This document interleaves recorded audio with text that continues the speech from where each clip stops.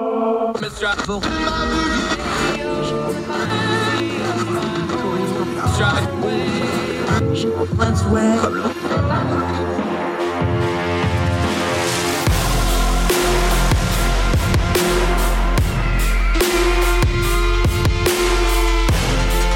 your host, Andrew Donaldson. This is Heard Tell.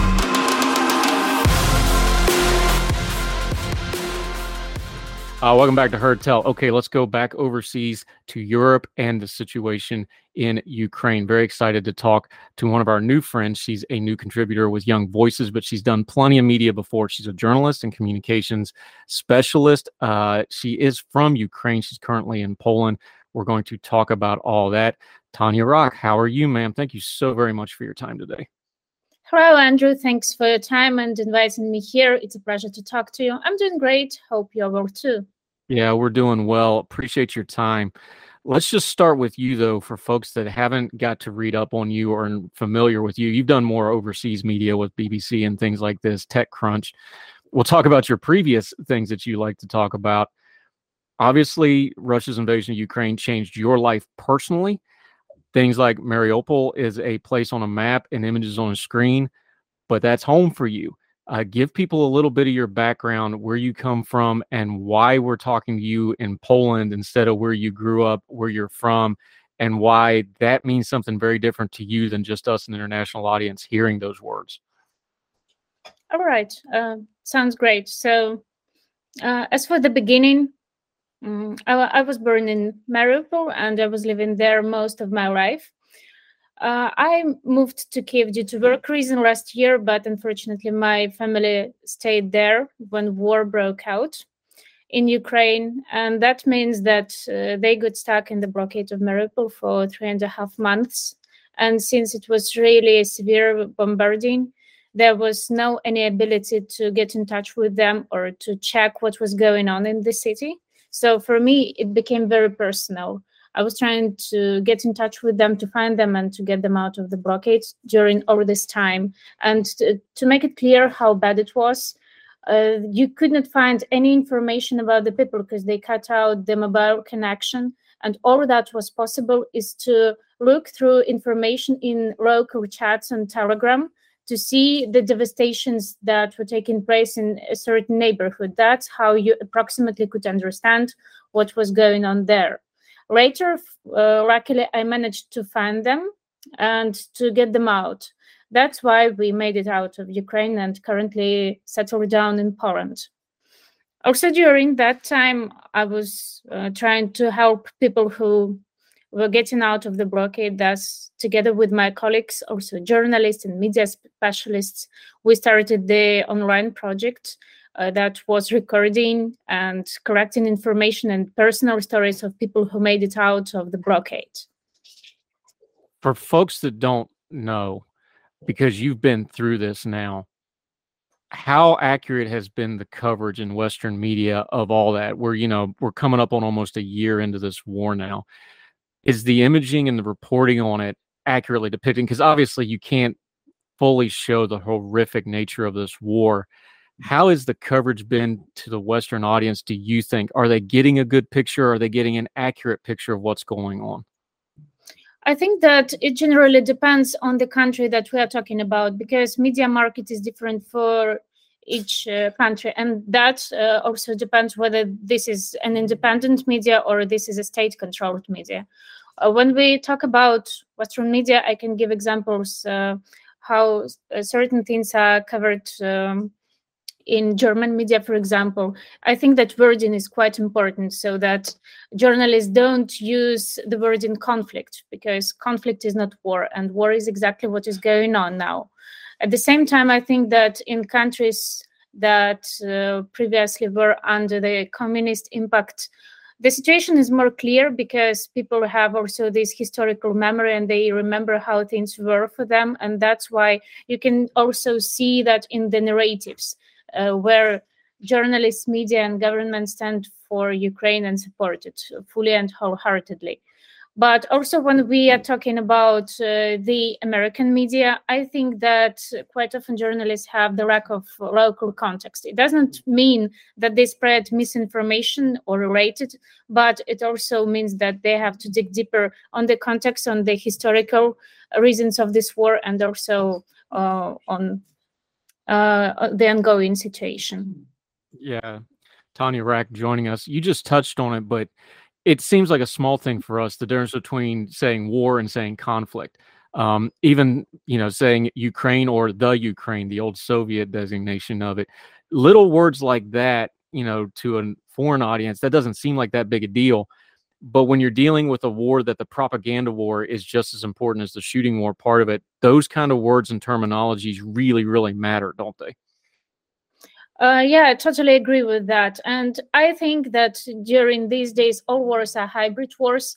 That's why it is also necessary to understand that everything that goes on the internet stays on the internet, and the tools of propaganda are quite powerful. That means that war should be led also online. Speaking about the recent cases of Russian propaganda that I saw on social media, that were online campaigns against Ukraine. So I would specify on Poland. In Poland, there was a recent campaign that was called To nie nasza wojna, which means that's not our war. And it started as a banner campaign organized by the anti-war Polish movement, but basically it was a disguise for the anti-Ukrainian and pro-Russian campaign. It also became quite viral on Twitter and hit the top of Polish Twitter, where people were standing for deporting Ukrainians back to Ukraine, or also Russian narratives were spreading misinformation from so-called Department of Foreigners, where they said that Ukrainian man would be called to army. And also there was a call to action on giving the information about Ukrainians settling down in Poland and recording that through QR codes. So these are small things, but it just reminds that we have to fact check all the information, all the resources, all the numbers, and only after that to share it and let it to our informational space. Tanya Rack joining us. You just mentioned it, so let's get into it for folks that maybe aren't fully aware. Refugees is something that Putin specifically and Russia as a foreign policy has found a way to try to weaponize, and they try to use that as a tool. The refugee crisis out of Ukraine is so massive. You just mentioned it, though. Countries like Poland are really sharing the burden on this. This is just another front in the war, though. The propaganda and the politics surrounding refugees, that is a direct reflection of the war, but it's a purposeful reflection. That's made to happen to cause further chaos, isn't it? Definitely, yes. And I think that it is also necessary to highlight how refugees are labeled, how they are portrayed, and what would happen after this war ends. Due to the prognosis of the experts, war may last till 2024, 2025 and turn to a Cold War. But it also means that people would have to deal with the refugee crisis. Right now, there is approximately 6.5 million of Ukrainians who had to flee from country due to war. And Poland is a country that received the biggest amount of refugees. So that also means that people should go through a certain adaptation process, because other than that, later there can be a great tool for Russian narratives and Russian propaganda to blame and victimize refugees for economic problems, for social problems, for taking away workplaces, or Poles paying taxes for that, which can also be of an issue.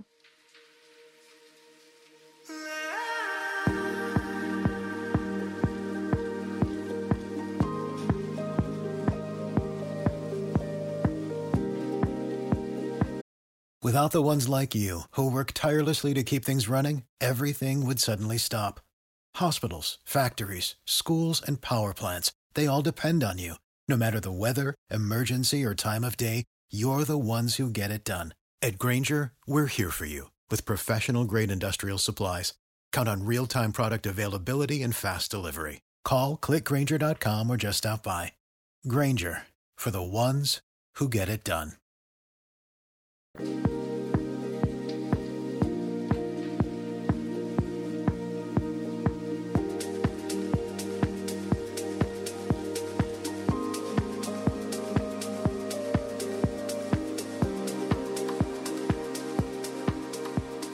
Tanya Wrack joining us.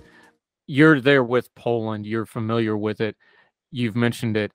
There's a lot of history there between Poland and Russia, obviously, the former Soviet Union and all that. Is that a piece of this story? Are people familiar with it, even though the politics of the moment, like the refugee crisis and the threat of Putin's aggression? How much does the history play into how Poland has become such a stark ally? And frankly, Poland's really been carrying the ball for most of the EU. They're out on point on most of this. How much does the history play into that? Because that is about a generation away now since the fall of the Iron Curtain. Is it a present thing that folks are thinking about, or is it just the immediate threat, or is there a combination of both those things that have made them such a staunch ally to the Ukrainian people? I would say that there are several factors to that. So first of all, of course, people and population have historical memory. And if you walk across Warsaw, you can see the monuments that remind us about communist times, right? But at the same time, I think that it is also determined by the geopolitical situation, because Poland is basically neighboring to Belarus. And they're afraid that in case if Ukraine loses this war can knock their own doors. So definitely there is no interest to the country to be directly involved into war. And as a country, they have their own programs to solve economical, social, and etc. But at the same time, it also becomes a contributing factor where they support Ukraine and help both with humanitarian aid, with military aid, and of course with placing and accepting refugees. Yeah, Tanya Wrack joining us. What's the other side of that? The Ukrainian people, I'm sure, are keeping track of who their friends are here. Like they've learned pretty quickly and in a very real way who their friends are here. Poland, obviously the United States, the UK, these other countries. From the Ukrainian point of view, how is it keeping track of and marking, okay, these are our real allies. They've really been here for us when they needed to be? I think that it generally depends on the bubble as well, because of course there are countries who are more anti-Ukrainian, and that is visible. But at the same time, we can also talk about a certain individual level, and we can also talk about private donors and private help, which is quite often more efficient than government aid too. But at the same time, I think that people who get to countries that are Ukrainian allies, they feel the help, they feel the support from civilians, and of course they feel it in terms of how they're praised, how they're treated, and the social narratives that are used in those particular countries. I can speak about Poland, and I know that lots of people moved here, particularly in Warsaw. You can quite often you can hear Ukrainian speech on the streets, and that just shows that the amount of people is higher than expected. And I think that it also shifts the cultural narrative, the social agenda in Poland, and we can also just wait of what happened long term in that and how the narrative would be shifted. Yeah. Tanya Wrack joining us. Let's talk about another country, though, that hasn't been quite as staunch as Poland.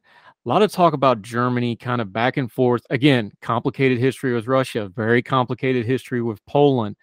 New chancellor in Olaf Scholz, kind of been halfway in, halfway out. Besides just the politics of it, when you see the war in Ukraine being used as part of the larger geopolitical situation, obviously that's going to be frustrating to see it. But how does it play just seeing that, hey, you know, you have your country being invaded, but it's kind of politics as usual for a lot of folks, even folks that are supposedly allies. That's got to be tough to watch just on a personal level. And then the politics get really complicated on it. It is complicated. And of course, there is this recent issue and a certain scandal with Leopard tanks because, of course, in the beginning, they promised to supply Ukraine with 88 tanks. But at the same time, there is a difficulty with giving them as a military aid due to the need to repair them. But then also it is prolonged since you need to get the weapon for those tanks, and the details that are used for those tanks, they are no longer produced. Of course, we can see that from economical, geopolitical aspect, Germany is also trying not to be very rough in their conclusions. And I hope that does not sound rough, but to sit on both chairs without spoiling the diplomatic relations with both countries. But it is what it is. Yeah, Tanya Rock joining us. Let's talk about this way, though. 2-3 years ago, you weren't planning on sitting here talking to an American media audience about the war in your own country. That wasn't part of your life plan, right? You were, working in tech stuff. You were doing these things. You have an entire generation of folks like you from Ukraine now. This will be probably the defining moment in their life in a lot of ways. For somebody that hasn't been through that, how has that changed your life? It's not just career and, going to university and career and what am I going to do with my life? It's how do we survive? Am I going to have a country? How do we do these things? Try to explain that to somebody, because we just see the headlines. There's millions of folks just like you. Your whole life has been upended by this conflict. How does that affect you? How does that change your view on things? Just try to explain that to those of us that just see this on TV. So I think that war changes your mind once and forever. First of all, you become more radical in your thoughts. You see world more black and white without gray shadows. And of course, once you experience war, you, as trivial as it may sound, you understand how precious life can be and that it can end up quite soon and quite easy. That's why you start to appreciate each moment. When it comes to the position of you, or when it comes to a personal position as a citizen, it just determines that you cannot be apolitical as some of people used to be. And right now, when I hear that people are saying something like that, I don't trust them, because they're still in the context. They just don't realize it. And all the political agenda, all the things that are going on the global arena, they still impact them. It's just that they're not completely aware about them.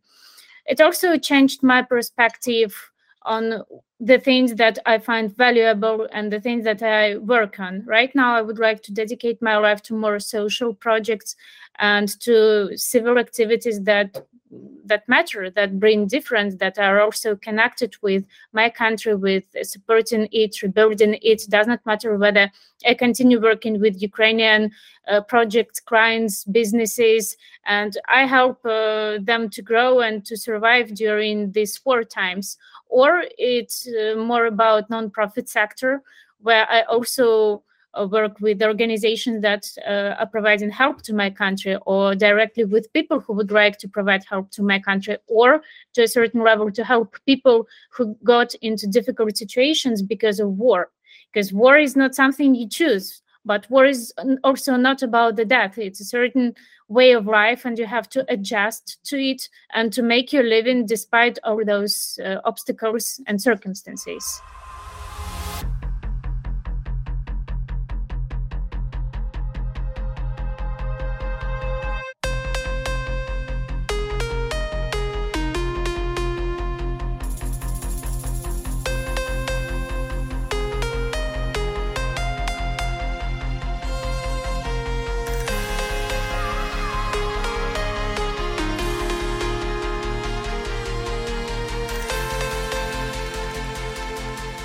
Yeah, Tanya Rock joining us.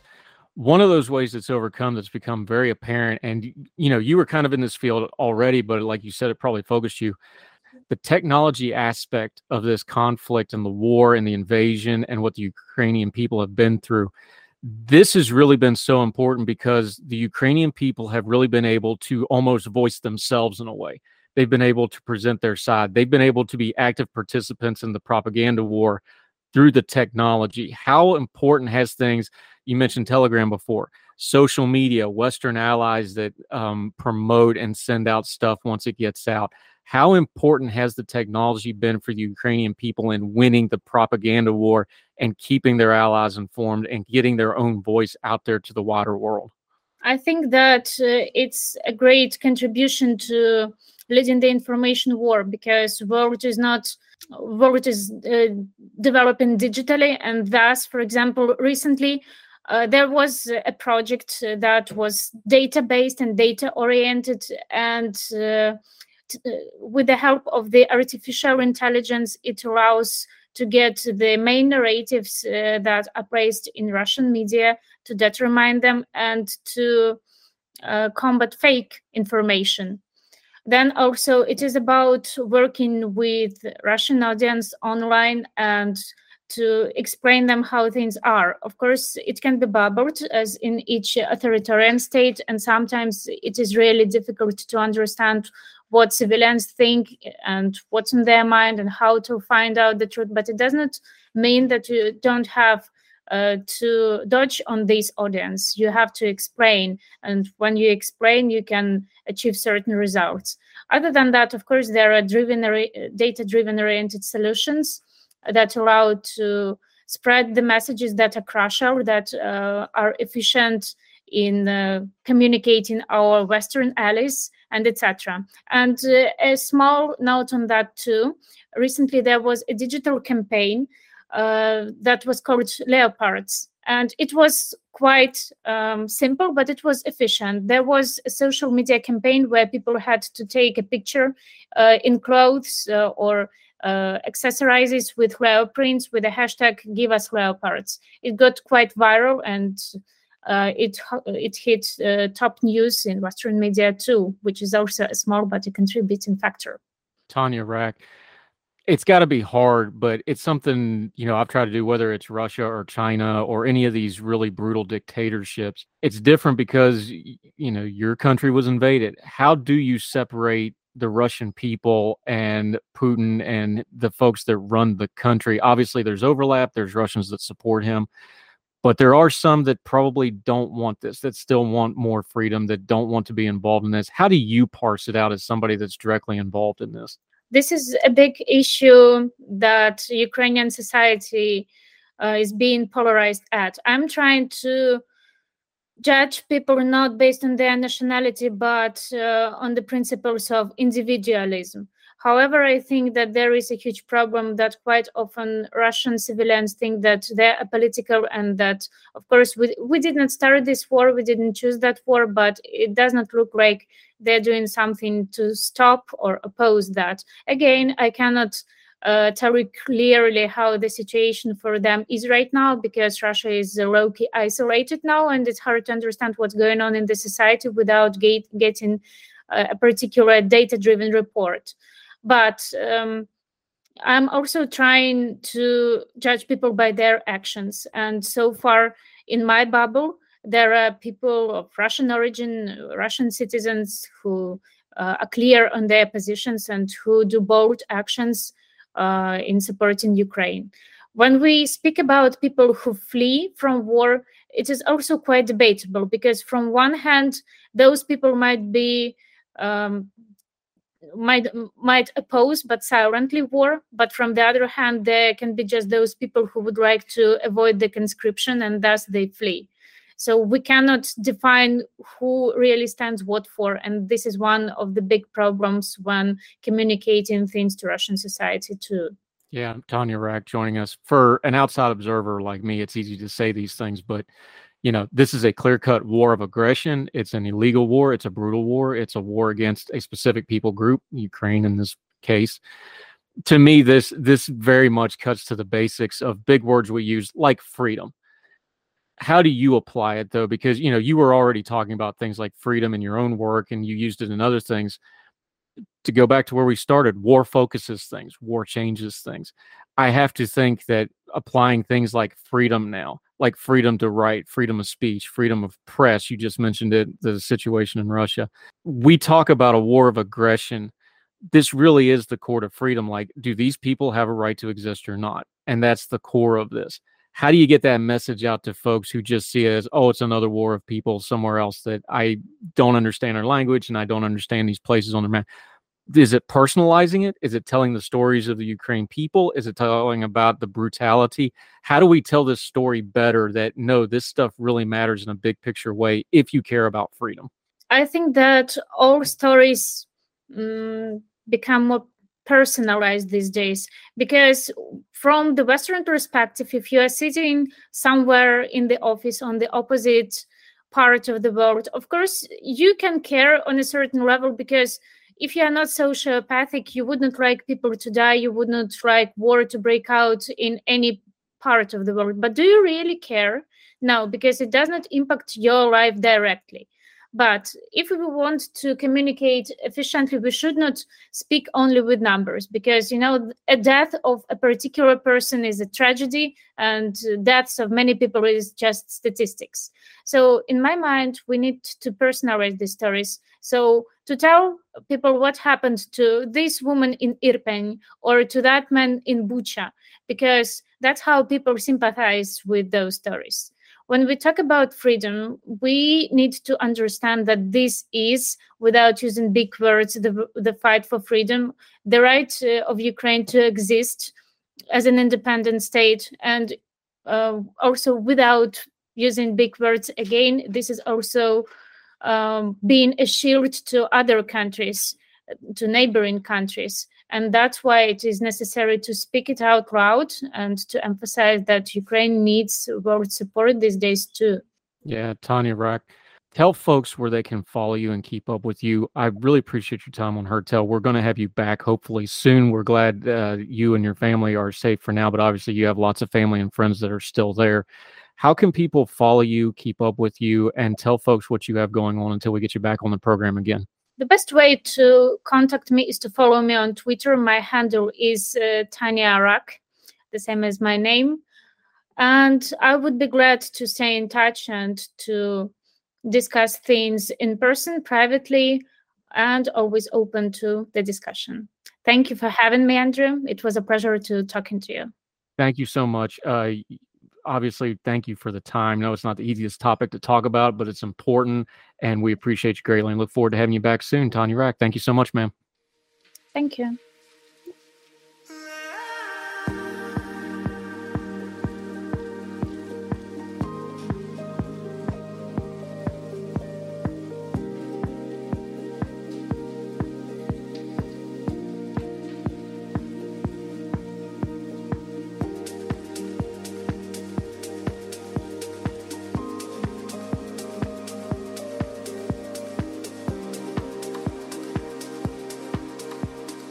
Welcome back to Heard Tell. Okay, another one of our friends hadn't been around a while, but he's busy. He's doing that grad school thing. But thrilled to have him back. Daniel Chan Contreras, how are you, my friend? Good to talk to you again. Oh, I'm doing great, Andrew. Thank you very much for having me. Thrilled to have you. I reached out to you and hunted you down because I wanted to talk about something. Look, we're going into an election cycle. The election cycle has a little side narrative that's been going for a while about Spanish-speaking voters. The way they're changing, the demographic is changing. The Republicans have made some gains, especially places like South Florida, the Rio Grande Valley. People are talking about these sorts of gains and changes. It's become, we saw the demographics from the census. We know this is not only the fastest growing demographic in America, it's also diversifying demographic in America, which is an important point to point out too. Yeah. Spanish-speaking media in America has never been bigger. But then when I actually look at it and I listen to it, and I don't speak the language, you do, so you help me out here. When I translate it and try to understand it, it's amazing to me that these are a lot of the same folks, but it's covered differently, the point of views differently. It's almost like a whole different world, even though a lot of these news organizations have the same parent companies. There's a disconnect there. Walk people through that a little bit, because I think we're talking about Spanish-speaking folks and how they're becoming a force in politics. But when they're talking amongst themselves in media that's for them, it's almost like a parallel world, isn't it? Yeah. I mean, the thing about the challenge, I would say, to understand Spanish-speaking markets and Spanish-speaking voters, of course, it's that, I mean, the only thing that we have in common is we speak Spanish. But other than that, it's a very diverse and very different perspectives, and that of course shows when you look at the major, Spanish-speaking networks, when you take, of course, the usual Univision, Telemundo, which tend to be more left-leaning, you see that disconnect, and you also see how the attempt sometimes of English-speaking people to try to impose their narrative or ways of seeing things. When they try to do that in Univision, in Telemundo, or in other media, it doesn't necessarily resonate in the same way. Because when we talk about Spanish in Spanish media outlets, there's a lot of subcultures, there's a lot of societal, cultural cues, basically, that don't resonate. That when you try to import just English speaking media news, just doesn't resonate, right? You're trying to talk about it with Cuban American community in South Florida, the Venezuelan American community in Texas, or the Mexican American community in California. You need to understand that little societal context to actually how they think and actually how they process news. Yeah, and Daniel Chan Contreras joining us. I don't want to gloss over it because you just hit on it. There's so much diversity in the Spanish-speaking community. Look, even somebody like me, we can sit on paper and look, oh, well, a Venezuelan refugee that's speaking Spanish and a Cuban refugee or the diaspora that's in South, you would think they would have a lot in common, but just because they both are fleeing dictatorships, they have a lot of cultural differences. So communicating to them, even though they have a similar background coming to America, very, very different way to reach out to those communities. And I'm just picking those two. You could pick any other country you want it. Look, we're going to have more and more folks coming out of Mexico with the violence there. Somebody from Colombia isn't going to be the same as Argentina, even though they, to an outsider like us, those would be more similar. That's really where the challenges start coming in, isn't it? Yeah. I mean, that's 100% correct. And I think that's one of the issues that I think in general, English-speaking media and English-speaking political analysts and whatnot have improved a little bit. I mean, every time I hear, at least they say, well, it's different. They're not all the same, which I think is important. But yeah, I mean, it is 100% a challenge. And when you see on the Spanish media outlets and the way that they talk about any news, it's different than in English speaking outlets. Also, there's a lot more emphasis on, well, at least right now, because we're not necessarily 100% in election mode right now. We'll be there like in a while. Although the news media cycle is a little bit slower right now, because there's not an impending election right now. You can see the differences, especially on the topics they cover. Even when you talk about non-political things like entertainment, sports, it's completely different. I mean, we talk about football, soccer, not American football, or not American football. I'm gonna lie in that one. Hey, Daniel Chan Contreras joining us. That's an important point because I think something that gets lost. Look, I've been doing this politics things for a little while now. When you talk about outreach to a group, they just don't want constant politics. That's why we call our show Culture and Politics. You got to mix it up a little bit. People just get numb. I imagine it's the same thing in the Spanish-speaking media, but especially for those English outlets or English minority candidates that are trying to do quote-unquote outreach. If you don't mix in some of that culture stuff, if you don't, look, I've lived in a foreign country before a couple times. You got to give them a little something to show you care, right? You got to give them a little cultural thing. You don't have to speak the language, but you better throw a word or two in there somewhere to show you're trying. That kind of stuff.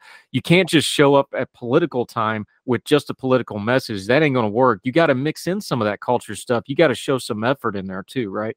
Man, yeah, they're 100% correct. You need to understand the cultural side. Cultural it's important politics because if you want at the end of the day when you're going to vote, you want to have someone that understands you, that at least talks the same way you do, like understands your not only policy struggles, but also just the way you interact. You want to have someone relatable, and culture and sports is really important. And actually, this is really important. I would say it's completely non-political, but a good and interesting way of seeing the difference between Spanish-speaking media and Anglo media. Is just in the way that I don't know if you have heard, like, this was a whole thing over Shakira and her former whatever.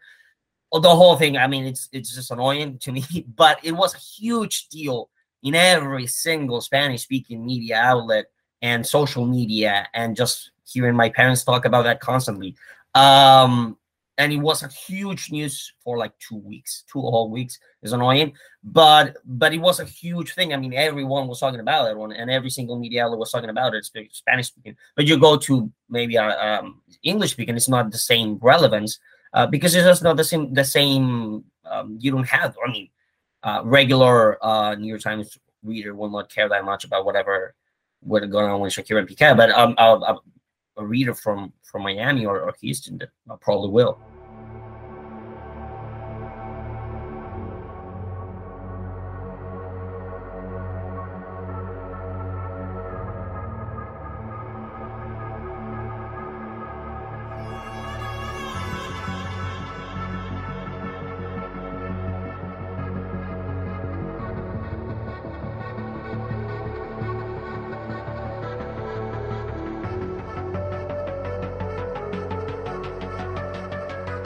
Right, Daniel Chan Contreras. It's interesting you bring that up because it brings up one of the oldest parts of this when it comes to North and South America and Europe.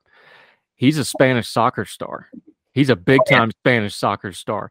So there's always been this thing, and you explain it better than I am. I'm not going to get too far into it. You wait as far as you want to go.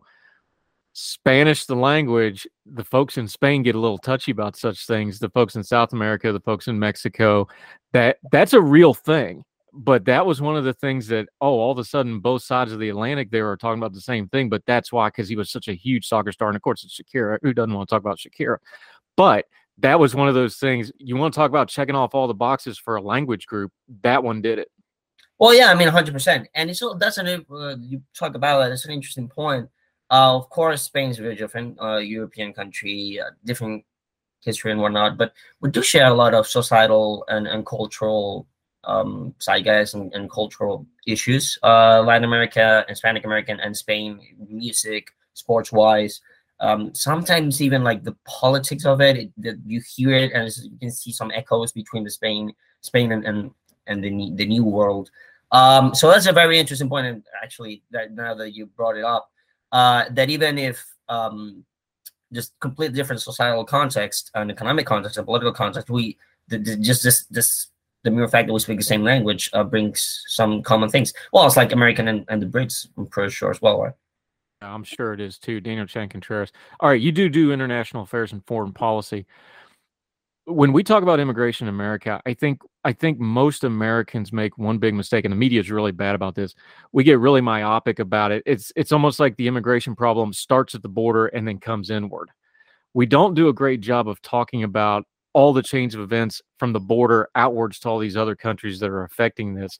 The new policies that are being discussed and debated, a lot of them are starting to shift the focus. We know President Trump kind of started this train with the hold in Mexico policy, trying to keep the people coming from South America and Central America in Mexico, the Biden. We can debate all that stuff. I think that's one of the big holes here is we're acting like we can just hold the wall like it's the Alamo and nothing's going to happen. And that's not how this works. This is a bigger problem than just our borders and just trying to treat it like it's just something we're going to fix in and of ourselves. We're going to be in a doom loop on this thing, aren't we? I mean, yes. One of the big points is that this migration wave crisis, especially the parole program that's been all around the news, doing the rounds, it's not the same type of migration that America has been used over the last 30 years, right? Usually you talk about, Mexico, you talk about Central American countries like Honduras, like Guatemala, like El Salvador, people fleeing violence. But now we're talking about this 30,000 per month program, which is now on the courts, and there's a lawsuit. It's Venezuela, Nicaragua, Cuba, and Haiti, right? With the exception of Haiti. Haiti is a bit of a different kind of worms. Venezuela, Cuba, Nicaragua have kind of the same issue, right? You have a communist or socialist dictatorship that has created an immense amount of political, social, and economic pain in their countries, and people just fleeing. And the United States is just now at the end of receiving that migration flow. So it is a different policy context. It is a different political solution, of course, to this specific border problem than the ones we faced 15 to 20 years ago. And it's important for policymakers to take that into account. The problem is, I think, is that Americans are not taking that into account. There's not a real policy decision, a rational, coherent policy decision. It's just President Biden trying to do something halfway, then the court saying that he can't do it, and then we have some way in the middle where the program is not implemented, but it's not also completely eliminated, and just leave a lot of people in the south, in the border towns, and the migrants just up in the air. Yeah, Daniel Chan Contreras. This goes back to what we started talking about with the Spanish-speaking media, though. when you talk to these migrants, when you see the foreign Spanish-speaking press elsewhere, they all say the border is open.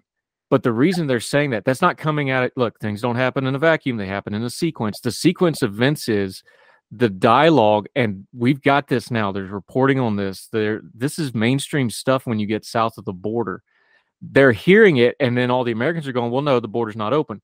Our discourse on it, even if you're just saying our border is open against the policies of the current government as a conservative or whatever, saying our borders are open, when that gets to the Spanish-speaking media and overseas media for other people groups as well, all they heard is the border is open part. They didn't hear the part about it being an outer. So whether it's President Biden saying it in his campaigning or somebody against the border policies saying the border's open, that's the message that those folks are getting. So when they're saying we're told the border is open, they're telling you the truth. It goes back to that media and the language change and how things are covered, doesn't it?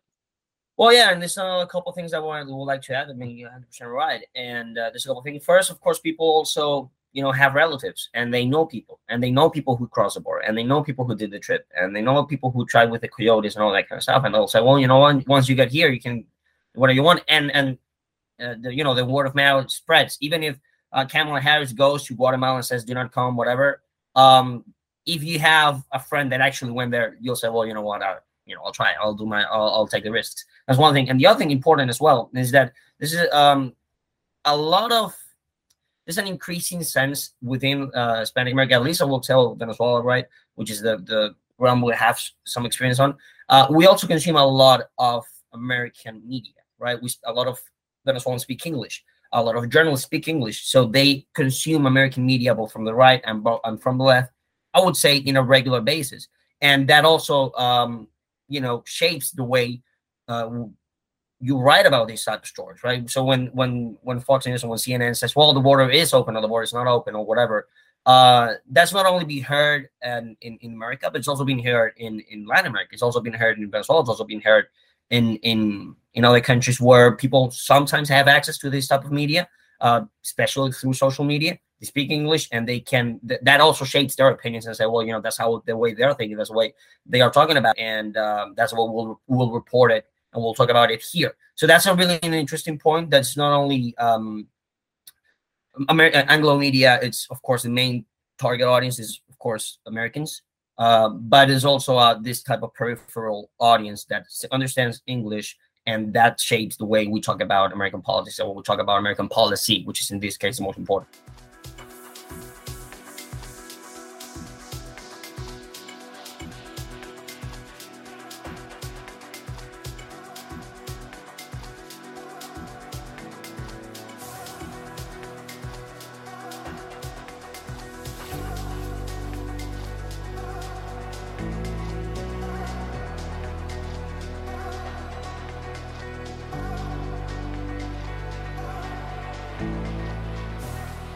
Yeah, Daniel Contreras.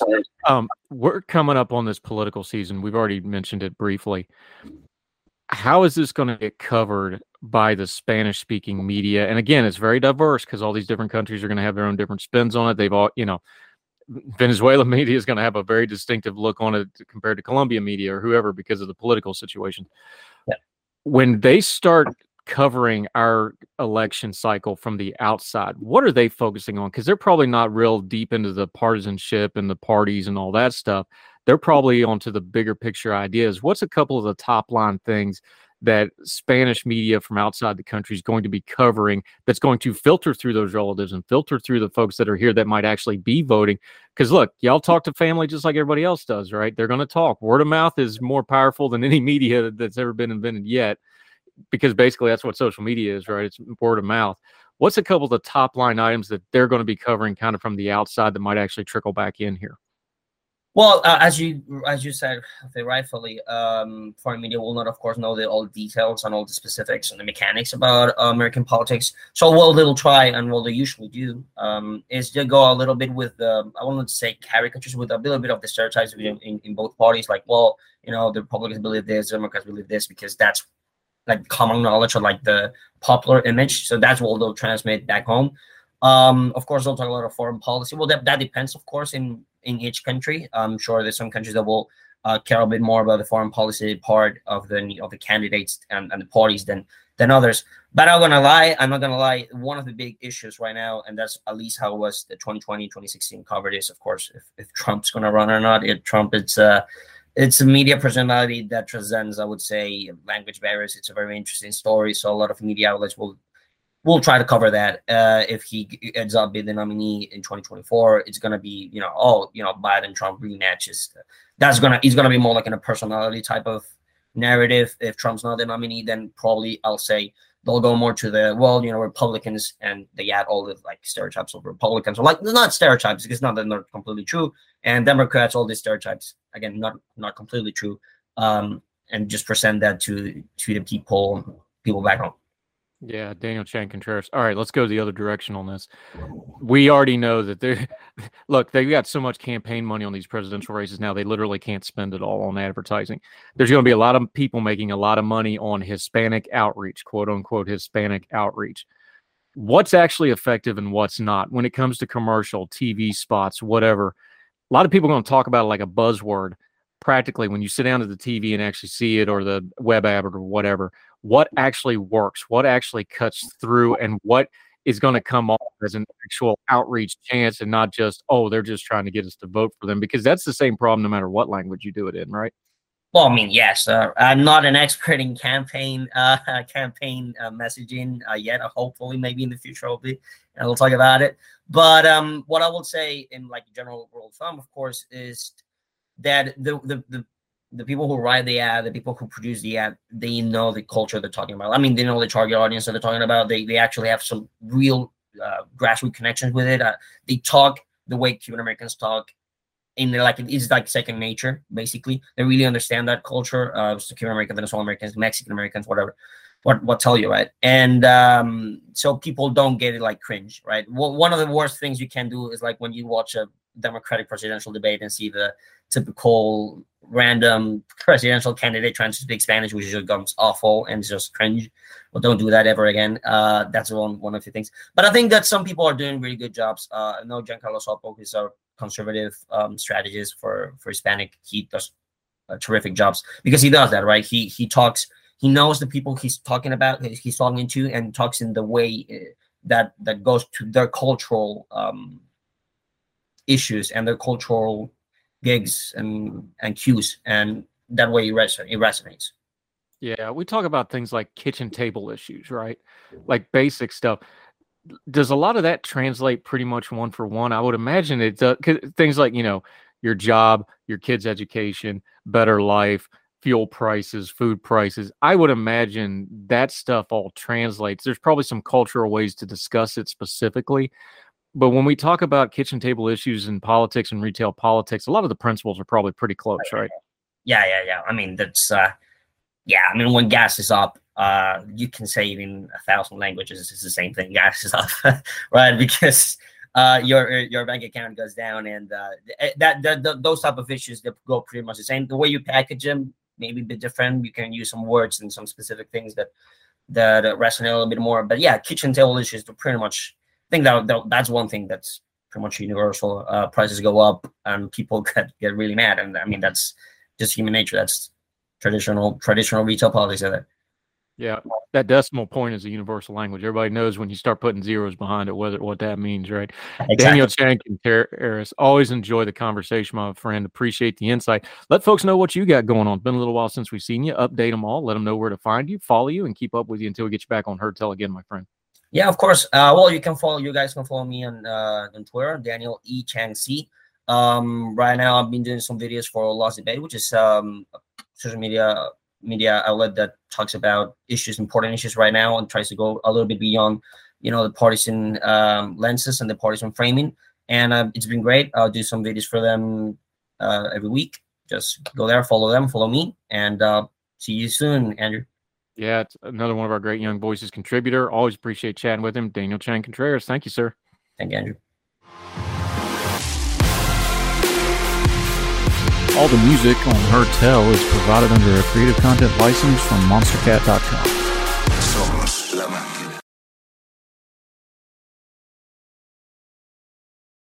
Religion is at the intersection of our 21st century life, even if we don't express a faith.